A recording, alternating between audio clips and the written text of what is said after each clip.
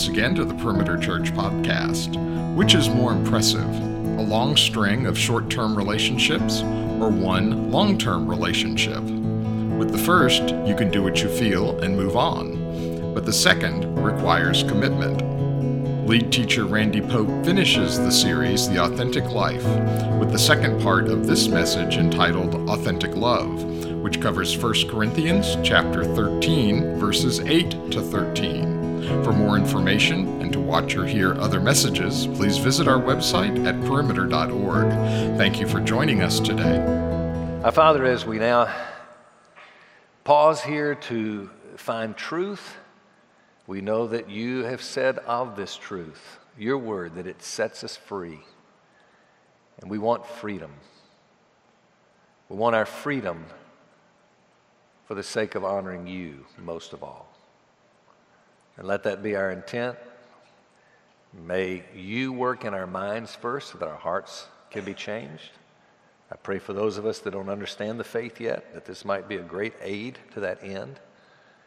And all of us, that we might find the real answer of love and what it means. So bless this time, we pray in Jesus' name. Amen. I know that many are getting this right now by live feed, and not just in our church, but beyond. And so if there are particularly people in the other venues, you didn't hear Jeff introduce the offering here, but we did talk about its introduction to the last week of a series. Or this is the end of a series, not the introduction, but it's the end of a series in 1 Corinthians. This week we're in chapter 13. It's on authentic life, the authentic life, and we're talking this week, 1 Corinthians 13, authentic love. This is week 2, so I will give a brief review, kind of to bring us all up to where we are today, and then we'll bring conclusion to not just this subject matter of love, but also to the entire series. Previously, we talked about the fact that this idea of love, it is the greatest commodity of life. Now, the hierarchy of psychiatrists, psychologists, counselors, they all seem to agree, love, love, love, it's what everything's about. You got to love, you got to be loved. Very critically important. You come to the definition of love, maybe we're going to have some different views. Well, what is love? And people will think of it in different ways. But we'll all agree of its importance. No doubt about that one. Now, here's the deal. When we come to the time that this is being written, you've got an understanding of love among the Greeks of this idea of conditional love. That's all they really knew. The words that they had for it were several. The two primary words we went over last week, eros, love. We get the word erotic from it. It's a sensual type of love. It can be used to refer to animals that love, as well as the human who loves. There's phileo love, which is considered a higher form of love. It's a love like a brotherly love. Just would be used of humans. And we love each other. But here is the unique thing of both. Both were conditional. So we would love based on the condition of the worth to be loved. Is this person lovable? And by the way, it's because many, many, many Christians see that as the only type of love that they're trapped in a Christian faith that seems to be kind of walling them in, and it leads them to places for instance, life doesn't go so good. Everything turns sour on you. You say, well, wait, I've learned God is a sovereign God. He's in charge. So, well, God, you shouldn't let this happen to me. Or God, look what you're allowing to happen to these people.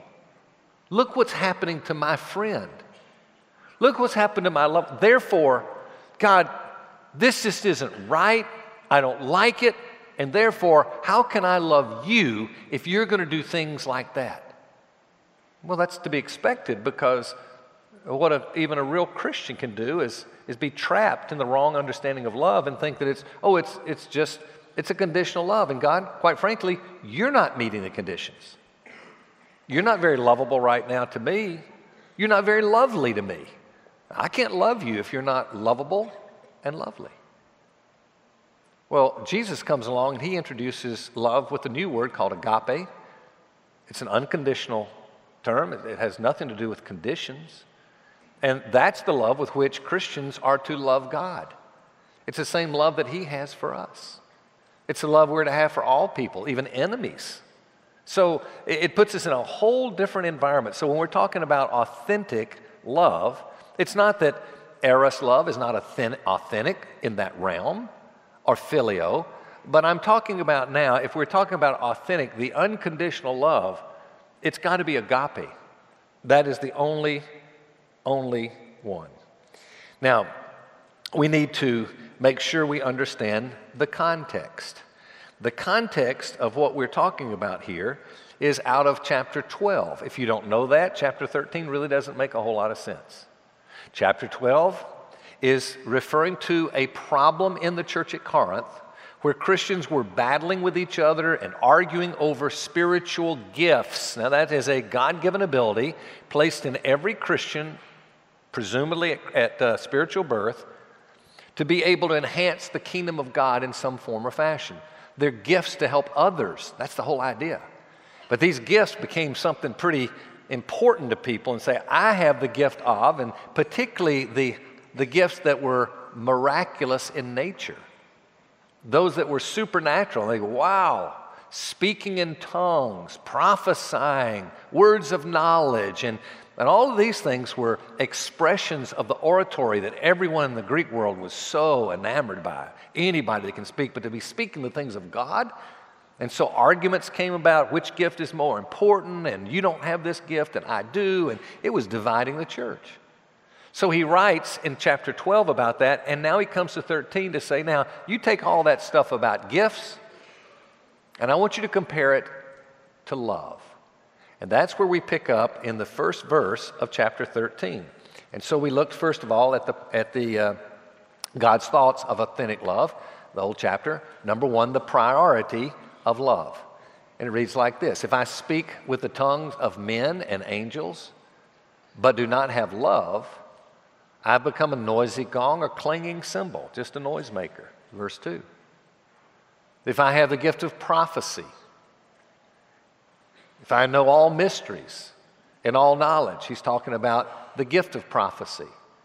This idea of mysteries would be able to get into the insight and the depth of the issues of redemption particularly, and knowledge, probably word of knowledge, where I have thoughts, truths of reality that I could only know if God told me because no one else has told me. And this is what's true in your life, this is what's happened to you, whatever and so forth. He says, if I have even faith, if I have all faith, so much as to remove mountains, that's a lot of faith. That means things that could not happen otherwise without your faith. But do not have love, I'm nothing. Verse 3. And if I give my possessions, all my possessions, to feed the poor, that's amazing. If I surrender my body to be burned, that's what happens in martyrdom. But do not have love, it profits me nothing. So he says there is nothing more important. We worked through that text. Now we see, secondly, the description of love, verses 4 through 7. Love is patient, love is kind, is not jealous, does not brag, is not arrogant, does not act unbecomingly, it does not seek its own, is not provoked, does not take into account a wrong suffered. Does not rejoice in unrighteousness, but rejoices in the truth, bears all things, believes all things, hopes all things, endures all things. Now, with the understanding, as we shared last week, that real love is giving people what they need. And so we have to certainly understand that as you read this and not kind of take it in such a way that, oh, yeah, believe all things. And I use the illustration of a chronic liar who comes up and you know what they're saying is not truthful and they lie to you. You're to love them. How do you love them? Well, you believe whatever they say. No, that's not doing for them what they need. It really isn't. There would be no grounds of divorce. The truth of it is, if you took it in that regard, you can take it out of boundaries from what he's saying here. He's describing, this is the essence of love, meaning it's what you do for others with the idea of doing that which they need. Now, from that we look now, number 3, at the perseverance or the permanence the permanence of love, verses 8 through 13. So we're going to start with verse 8, and then let's just work through this text. This is a very challenging text. Love never fails, but if there are gifts of prophecy, they'll be done away with. If there are tongues, they will cease. If there's knowledge, it will be done away. Notice this. Prophecy, the gift of prophecy, done away. Knowledge, done away. Tongues, they will cease. For some reason, the Apostle Paul found fit to use a different terminology there. That is a highly, highly debated thing. Now, when it talks about will be done away with, it means to gradually fade away. When it talks about tongues, it means will be silenced. I don't know, is there a reason why he used that different terminology? Many would make a lot, many would make a little out of that. I'm going to hold that just for a moment. I want us to go to verses 9 and 10. It says this, "For we know in part, and we prophesy in part," meaning not perfectly. We only kind of have part of the picture. "But when the perfect comes, the partial will be done away with." Very interesting. Means gradually fade away. What in the world? Now, this text is not given for us now. The context is not to get into gifts further, but it's to show, in contrast to love, how important love is. So I don't want to get into that too much, but I do want to say this. There is something that changes in these gifts. There are people who are great theologians, love God, and search the Scriptures, and they come to the conclusion there's nothing changed today about gifts from back in that day. There are others that are called cessationists. They think, oh no, this is teaching us very clearly that the gifts of the miraculous nature that he's referring to here, these particular gifts, they cease. And there are others, and this is the camp that I fall in, does not mean I'm right. I am not a scholar in this regard. Every pastor should be a scholar in one sense. But I'm talking about who just studies and reads and does nothing but investigate all the issues of certain things, and they write about it, and they think, just that's their life, is just the scholarly side. And we differ on it. So I'm not a scholar in that regard, but I land doesn't mean it's right. I think there's something that's changing in these gifts from when he's speaking now to the future coming. Now the big question is, what is the perfect? When the perfect comes, the partial will be done away. Oh, there's 4 or 5 different beliefs that are acceptable. They could be. I think 2 of them are more primarily, you see most scholars would agree, maybe it's talking about eternity and when we go to heaven. The view that I tend to lean toward has to do with the idea, no, it's when Scriptures become complete. They're not complete at this time. They're still being written. Obviously, we're reading one of the letters at this time. I do believe this. If you look holistically at the whole of the Bible, and this is all I'll say left on this, but if you look at the whole of the Bible, you see that there are basically 4 or so waves where God's truth came. You have, first of all, Moses and all the miracles that took place and the plagues you saw, the parting of the sea. You go a little further and you get into the prophets and you see Isaiah and so many of the prophets and all the incredible things that they're doing, just miraculous things. But in between that, you see kind of a dipping down where there's not so much. And then you see this comes along. And then you see the apostles come along. Jesus, and first of all, in the Gospels. And then you see the Acts and the story of the apostles. And you see this heightening and then raising of the miraculous, or heightening and then dipping. And it appears to me that maybe this is to affirm that this really is Scripture. And so the miraculous would increase as Scripture is being written to say, wow, and give attention. This is the Word of God. It verifies that those that are giving it are doing these incredible things. And then when Scripture comes and complete, you don't have the same need. Are they done away with? I see nothing in the Bible that would say, oh, they just totally are gone now. But maybe there is an understanding that the heightened sense is not to be expected. For instance, maybe now what I really am doing week to week with you is prophesying. Well, I'm declaring this incredible insight and truth from God, but it's from His Scriptures. Maybe the whole idea of tongues is that now it's not the heightened, okay, there's a language that I'm speaking. I've never learned the language, but all of a sudden I'm speaking in your language. You can understand, as at Pentecost, you can understand what I'm saying. I don't even know what I'm saying, but you can, because God has gifted me with this ability. But now maybe it's the ecstatic use of sounds that greatly benefit my soul. And they're not really designed in such a way that now people are going to hear their language and they're going to understand what I say and all that. Maybe that's the heightened form. But don't throw that away, man, for one's personal use and one's ability to be able to connect in a deeper way, perfectly fine.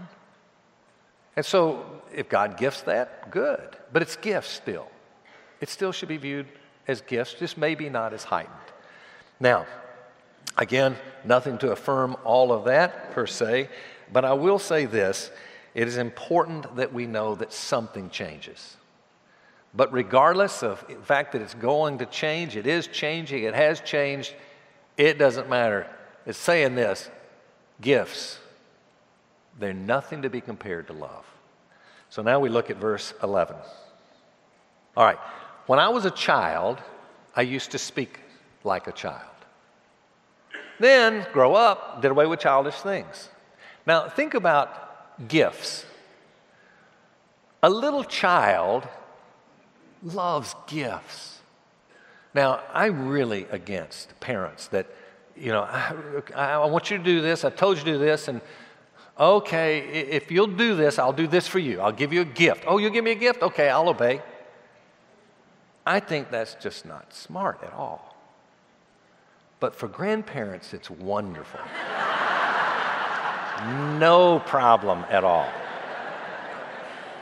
Because we want them to like us, right? So, you say to the grandchild, I know you don't want, but I tell you, if you do this, I'll give you a present. Just the word present. A present? You gonna give me a present? Oh yeah, I'm going on this trip. I'll bring you a present. A present? And my kids can say to me, hey, Dad, what do you want for Father's Day? What do you want for birthday? What do you want for Christmas? I say, I don't care. In fact, you don't have to get me anything. I'm all right. I got it. I'm good. Oh, yeah, we like presents. Nothing wrong with presents. But there's a whole lot of difference between a child and an adult when they look at presents. They'll take a present, they'll hang on to it and say, no, that's mine. I want that. You can't have it. And he's saying, no, that's when you are a child. So he comes to verse 12. He says, for now we see in a mirror dimly. Now keep in mind, their mirrors were not like ours. They weren't so refined. They were pieces of metal that would be polished and polished until you could see your reflection at least in it. That's your mirror.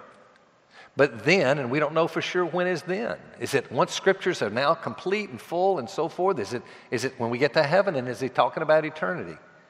Now I know in part. But then I will know fully, just as I have been fully known. And that takes us to the 13th verse, very familiar to many. But now faith, hope, and love. And you look at those three and say, which would be the pinnacle of all? Faith, that's pretty big. Hope, oh, you got to have it to live. But he says, no, all three abide, but the greatest of these is love. Now, with that last week, I moved into the first of three statements that kind of take the teaching, the understanding of this biblical concept of agape love and try to put it into some statements that might help us kind of hang on to it and be able to walk away with some clarity. So I started with number one. I didn't complete it. I'll say a few new things and review quickly what I said before. Let's take number one. This has to do with the difference between authentic and inauthentic love. First of all, inauthentic love is a natural emotion while authentic love is a supernatural fruit. And if you were with us last week, here I had to say, whoa, don't misread this. Inauthentic love is not a natural emotion. Well, it is somewhat of a natural emotion if you're talking about eros or phileo love. But I'm talking about agape, and so if you want to talk about what is true agape love, then an authentic view of inauthentic love is that it's a natural emotion. No, it's not. In fact, authentic love, as agape love, is a supernatural fruit. And so I said, if it's a fruit of the Spirit, Galatians 5, the fruit of the Spirit is love, joy, peace, so forth. Love, then if it's a fruit of the Spirit, we have to appropriate the power of God's Spirit in order to exhibit or use that fruit, to have that fruit. And so instead of trying to teach you how to appropriate, I pointed you, if you're interested, I encourage you to go there if you haven't, are not familiar with this teaching, is to go to perimeter.org/Pope, and it'll have Randy Recommends, and you'll scroll down and you'll see Appropriating the Power of the Holy Spirit. I think it's 17 minutes, not long. But it'll give you kind of understanding this idea of appropriating the power of God's Spirit. By the way, if you're in journey groups, you're going to get this really well over the next several weeks. So we're going to be hitting that hard, certainly. But very important to understand that whole concept that we're calling the fruit of the Spirit. Now, I told you in the beginning of last week that we take this little diagnostic, which I asked you 4 questions. If you weren't here with us, the diagnostic was evaluate from 0 to 10 your own love, first of all, for God. Number 2, for your spouse, if married. Number 3, for your enemy, if you have an enemy. Number 4, yourself, in the good sense of how you love yourself. And I said, I'm going to make a prediction that many of us are going to come back this week. We'll hear the rest of the teaching, and now we will evaluate our love for God a lot higher, somewhat higher, than maybe we did last week. And what I'm going to be sharing from this point on, I think, is going to be what I'm referring to and what is so very, very important. So let me put it this way. Do any of you as Christians who love the Lord, who come here to worship, do any of you ever find yourself in worship and look, maybe someone on the stage, maybe someone sitting there, who is so engaged, not at all questioning the authentic aspect of their worship. They're so engaged, they're emotionally raptured in what they're doing. And then you think about your typical experience in worship and you go, why don't I feel that way? Why is that not what I'm experiencing right now? Maybe I just don't love God like they do. Let me ask you this. Any of you find in your prayer life that you're very determined and ready and desirous to be before the Lord and pray? You believe in prayer. But as you begin to pray, mind begins to drift. And you say, I just don't feel your presence, Lord. I really don't. I would love to. Would you show me your presence? Would you make me feel your presence right now? And there's no presence. And then you hear someone else talk about, I was praying, and God just seemed to be filling the room, and And you go, wow. I guess I don't really love God like they do. It would really reflect, I think, in the presence that I sense of God. I want you to hear this. Maturity in love, in your understanding of love, has to do with how you love, and primarily when you don't have feelings. That would be the ultimate expression. That's one of the greatest life learnings I've had in my Christian faith. It really is. I mean, I keep saying, thank you, God, for letting me understand love that is agape love. When you have that kind of love, you tend to do something like this. Lord, I'll be real honest, I don't feel your presence right now, but oh, how I love you. Oh, how I love you.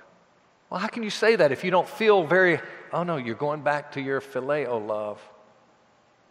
Man, right now, I'm being hammered in life, or right now I'm going through this, and I'm going through that, and, but Lord, I don't feel very close to you right now.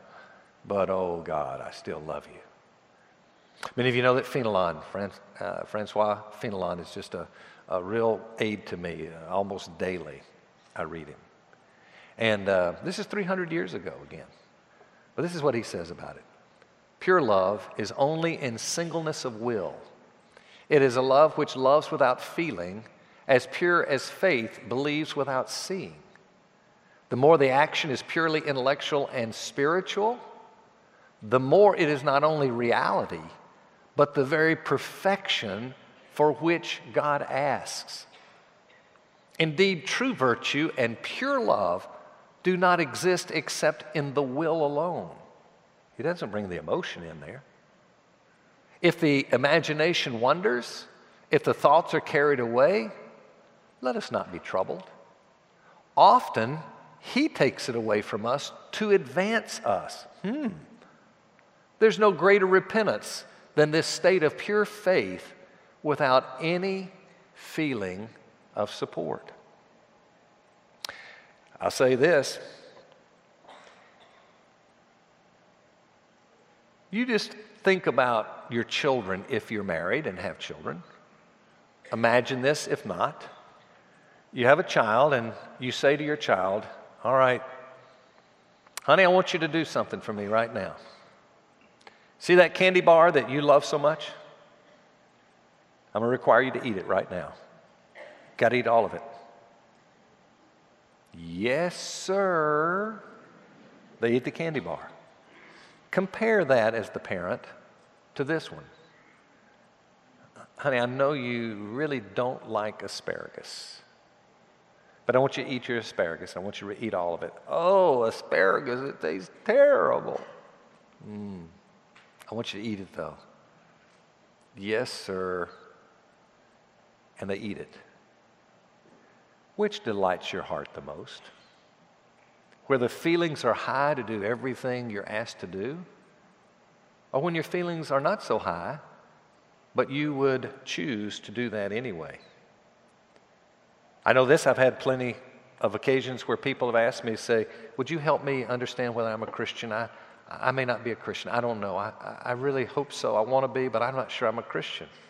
And I said, well, let me ask you this. Number one, do you believe the things of the gospel, meaning that Christ alone has done everything you need for your salvation? Do you believe that? Oh, yeah. That it's only through Christ you can be saved? Oh, yeah. Let me ask you this. Do you follow Him? I'm not talking about perfection, but is it your mainstay and thought daily to follow Him and what you do? Do you follow? Well, yeah, that's a high commitment I have. I sure do. Well, let me ask you this. Do you believe there's anything that you could do that by doing so you would cause God to love you more than He loves you right now? Oh, no. I don't think that's possible. It's all has to do with His. No. Well, do you think there's anything you could stop doing or start doing that would cause Him to love you less? No. He loves me the same because of what Jesus has done for me. Then let me ask you this question. Why do you still follow Him? If He's going to love you the same, why do you still follow Him? Because He's God. He's my Savior. At least that's what I'm hoping, I think. I look at that person and I say, you know what? Your feelings aren't there, but your faith is. Why would you follow otherwise? Oh, I understand the Pharisees would follow the laws and to do the things because, after all, if not, you won't go to heaven. You don't believe that. See, feelings can certainly be missing, but it doesn't mean that there is no love to be accounted for. Let's look at number two. Number two, inauthentic love is motivated by self-interest, while authentic love is motivated by God's commands. Just understand that inauthentic love can appear very noble, very humanitarian. We will not be able to always know in somebody else's experience, is it real love or not? We just don't know.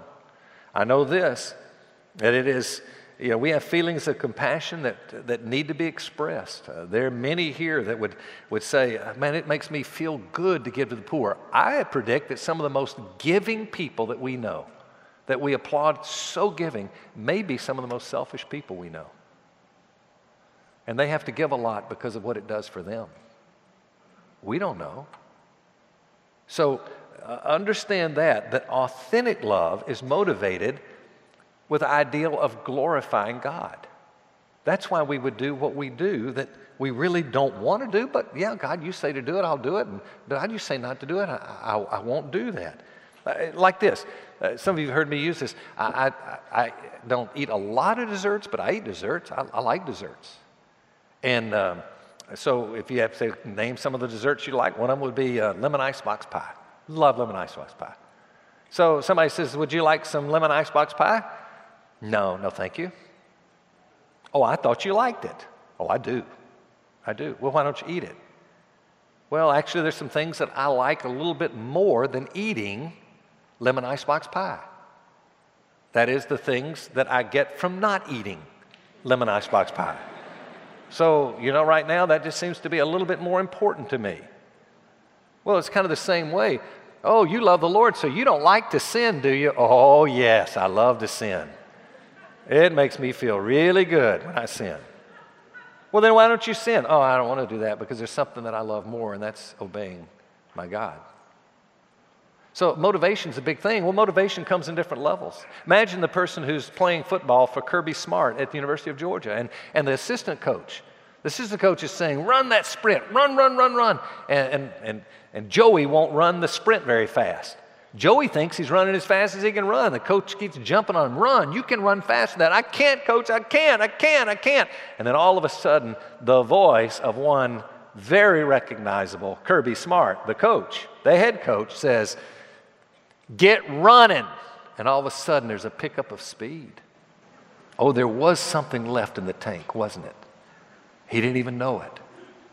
And sometimes it's the same with us in sin. We go, I can't obey. And then we realize it's the voice of our Father who loves us. It says, run. And we pick it up a little bit. But see, that's where the analogy falls short.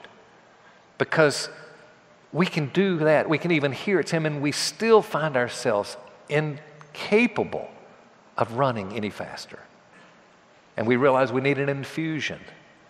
And so we get an IV, some fluids.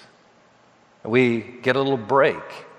We take some carbs. We do something. And next thing you know, we're running faster than we thought we could ever run. That's the appropriating the power of the Holy Spirit. That's why we have to turn to Him. Because even our greatest motivation falls short without His power infused within us. I want to say to singles and to youth,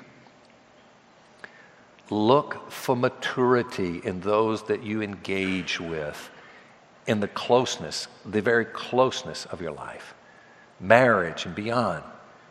Look for people that understand the mature concept, and that is that the greatest love is demonstrated in the midst of the least emotion, the highest demonstration of all. Let's look at number 3.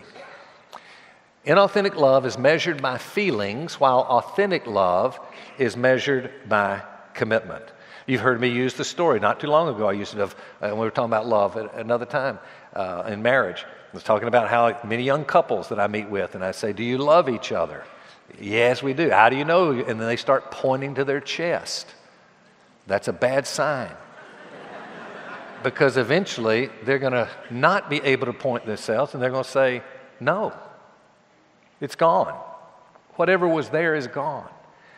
And so, the great discovery for me, 4 years into starting to date Carol and caring for her a lot, but kind of up and down, not knowing. I didn't know. My parents had divorced at 25 years.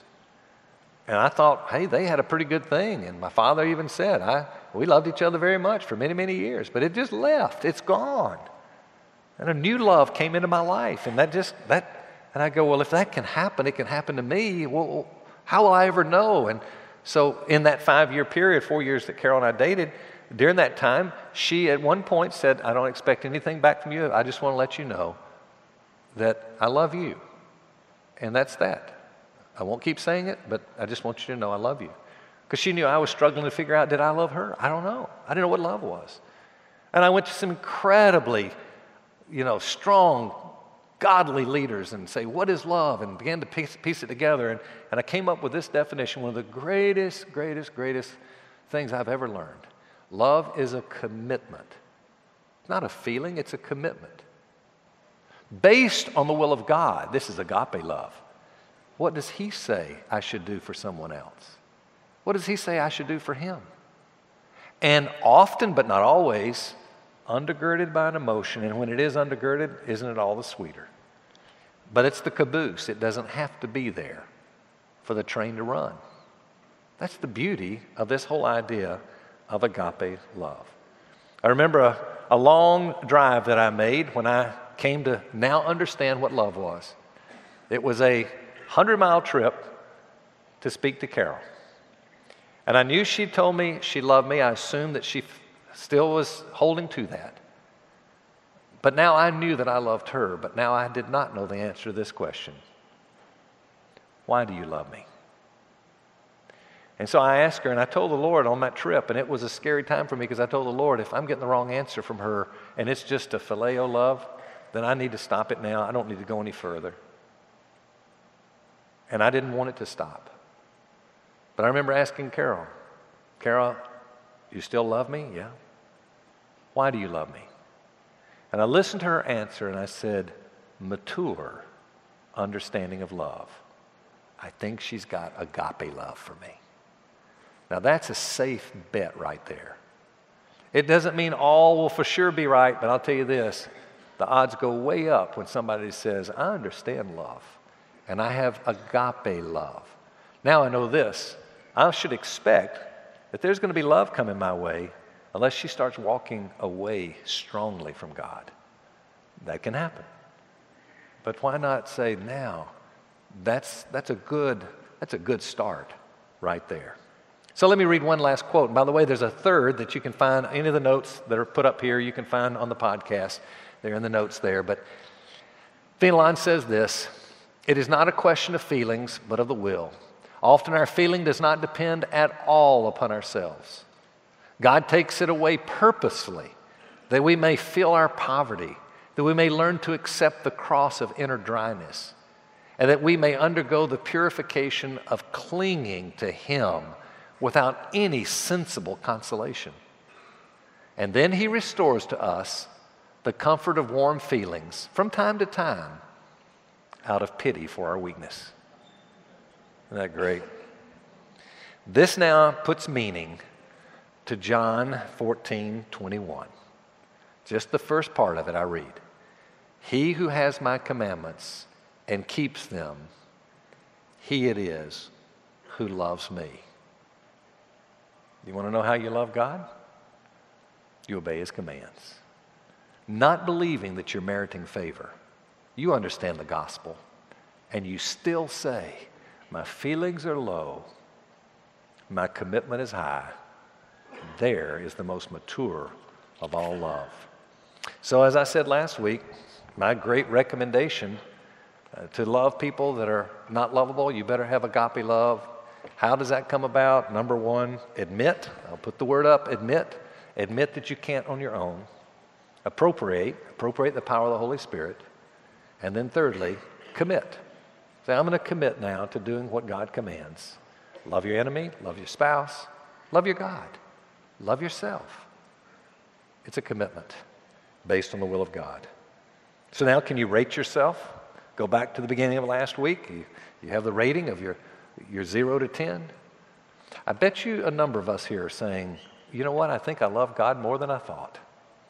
I was basing it on the fact of the absence of high emotion. You can love your spouse, you can love your enemy, you can even love yourself who you may not like a lot. You can love if you have that understanding. We can go to the cross of Christ. The cross of Christ is where you see His love. And then you understand, as we are loved, those that are loved much, love much, the scriptures say. Well, how do you know you're loved? Look at the cross of Christ, Christian. Seeker, look what He did. He went to Calvary's cross for people just like you and me. And you say, I am loved. And then He pours His love in us, Romans 5. And that love can be appropriated out to others. We got a big homework assignment for a lot of us, and that's to claim authentic love, the agape type. Live by it and watch the fruit that comes from it. Let's pray together. Father, thank you for the good news of the gospel that you've given your life for us, that we don't have to earn any favor. And so we invite you. We invite you now as seekers among us. Would you show me your love as I stare at your cross? May I see it, may I understand it, may I have it, may I give it away. And Father, for all of us as Christians, particularly I pray now for our young people, our children, our youth. Oh God, let them see through this conditional love of the world in which we live. And may they go to understand and to live out agape love. We ask it in the strong name of our Savior Jesus. Amen. You've been listening to the Perimeter Church podcast. Perimeter Church is located at the corner of Highway 141 and Old Alabama Road in Johns Creek, Georgia. Please visit our website at www.perimeter.org for more information, to give us your feedback, and find other messages from our teaching team. Thanks for making this podcast a part of your day.